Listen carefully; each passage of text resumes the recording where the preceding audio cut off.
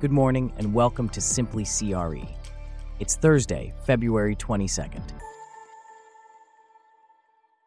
On today's show, a special report on the increase of U.S. commercial foreclosures in January 2024 and how to navigate the rising tide of commercial foreclosures. Plus, we'll discuss sustainable investments and the future of commercial office spaces. This coverage and more, up next. I'm David, and you're listening to Simply CRE.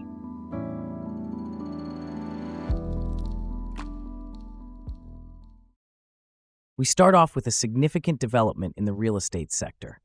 Commercial foreclosures in the United States have seen a significant increase, according to a special report by Atom, a leading curator of land, property, and real estate data.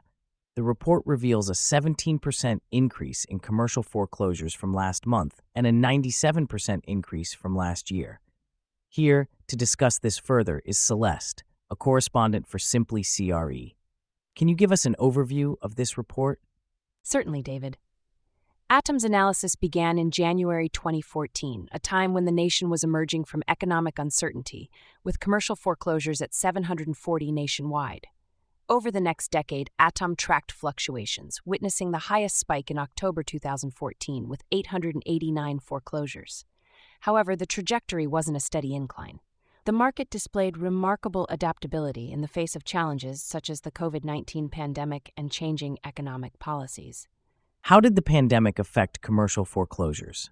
The pandemic initially led to a rise in foreclosures, but the subsequent months showed notable stabilization as businesses adapted to new market realities.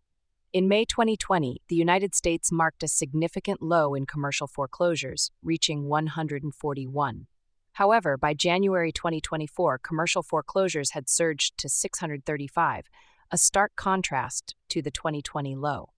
This 97% year-over-year increase signals a revitalizing market that is navigating through the long-term economic shifts following a global event. What does this uptick signify for the commercial real estate sector?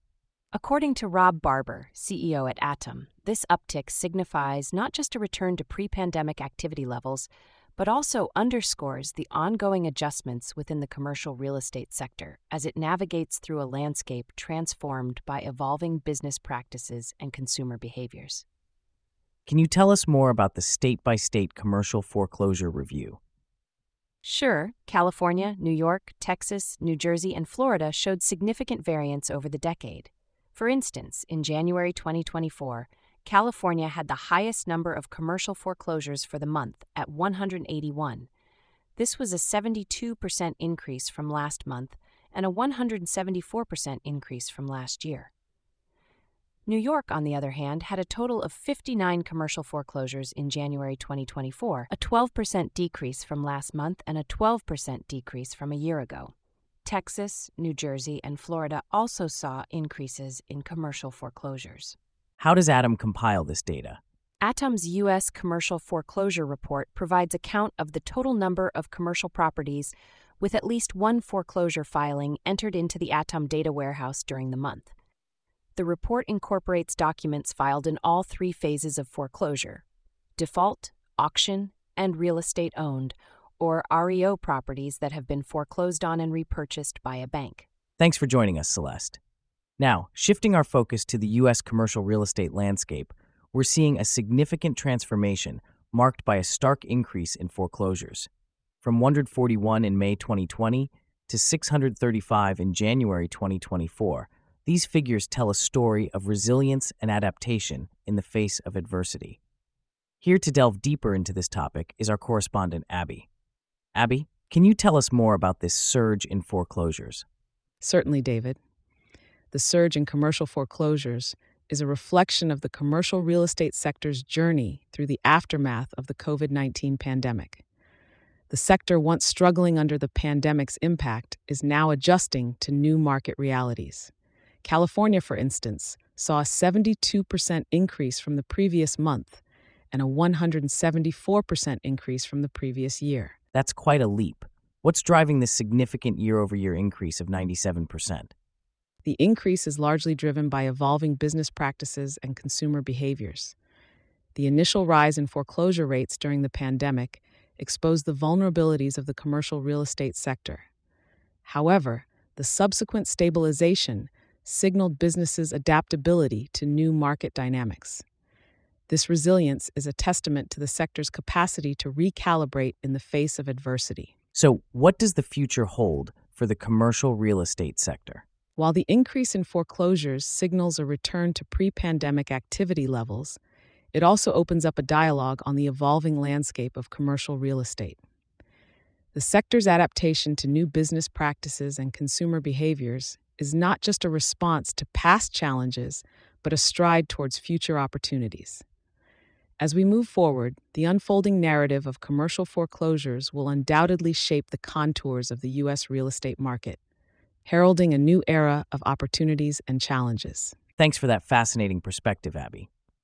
Now, let's pivot to the commercial office space market, which has faced its share of skepticism recently with record-high vacancies in 2023. However, amidst these challenges, certain trends are emerging that could provide potential avenues for financial gain, particularly through sustainable upgrades and renovations. Here to discuss these trends is Bella, a correspondent for Simply CRE. So Bella, what are these emerging trends in commercial real estate? Well, David, location continues to be a key factor in the success of commercial office spaces. Cities like Brisbane and Perth have seen positive absorption due to employment growth, while Sydney and Melbourne CBDs have remained stable due to consolidations among larger firms and expansions among smaller ones. Premium and A-grade stock in CBD areas continue to enjoy low vacancy rates, offering opportunities for increased rental yields. And what about the quality of the office space itself? That's a great point, David. There has been a significant shift in the design and construction of office spaces. Businesses are increasingly recognizing the value of sustainable design principles, acknowledging their long-term social and environmental impact. Features such as natural light, quality air, water supply, and energy-efficient spaces not only appeal to tenants, but also contribute to higher rental rates and occupancy levels. So, how can investors capitalize on these trends? Investors can prioritize high-quality, sustainability-focused office spaces that acknowledge employee well-being and environmental stewardship. While external amenities and location may not always be within an investor's control, leveraging these trends through renovations and upgrades can attract premium tenants willing to pay higher rents. This not only increases rental yields, but also enhances leasing potential and the value of the investment. What about the demand for sustainable features in commercial real estate? Tenants are increasingly preferring sustainable features such as green building certifications, energy-efficient appliances, and eco-friendly materials. These not only demonstrate a commitment to environmental responsibility, but also enhance the overall workplace experience for employees. By prioritizing sustainability and employee-centric design, investors can tap into the growing demand for high-quality office spaces, thereby enhancing rental yields and asset value. And what about the depreciation value of properties with sustainability upgrades? A property that is substantially renovated with sustainability upgrades will also hold depreciation value for the investor. BMT, for instance, has helped thousands of investors and business owners claim depreciation through scrapped deductions. So these upgrades can have multiple financial benefits. Bella, your insights are certainly something for investors to consider. Speaking of considerations, commercial property owners in Santa Clara County who have been hit hard by market woes might be in for some tax relief. The county assessor's office has opened the Proposition 8 review process early in response to the distress in the market. Here to delve deeper into this is Michael, a correspondent for Simply CRE.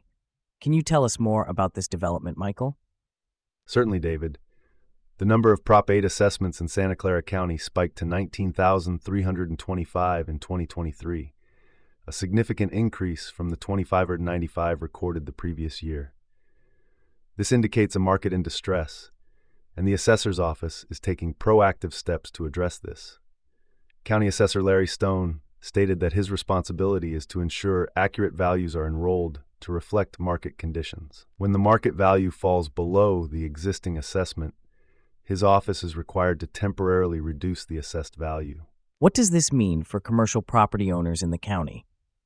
Commercial properties, though less than 400 in number, accounted for $1.3 billion of the slashed assessments, which totaled a hefty $4.7 billion.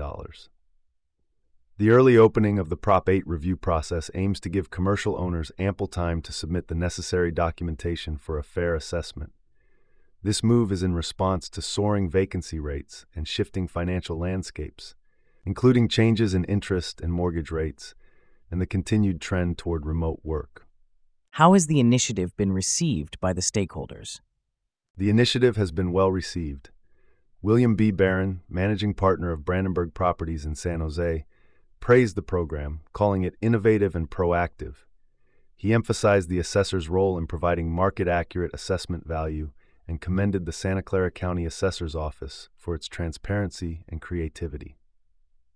What is the deadline for commercial property owners to file for Prop 8 relief? Commercial property owners in the region have until August 1st to file for Prop 8 relief. They need to provide all the relevant data, including rent rolls, occupancy figures, operating costs, and applicable appraisals. Homeowners, on the other hand, have a smaller window from July 1st through August 1st to apply. Thanks for the insights, Michael. And with that, we wrap up our stories for today. Thanks for listening to Simply CRE. We'll see you back here tomorrow.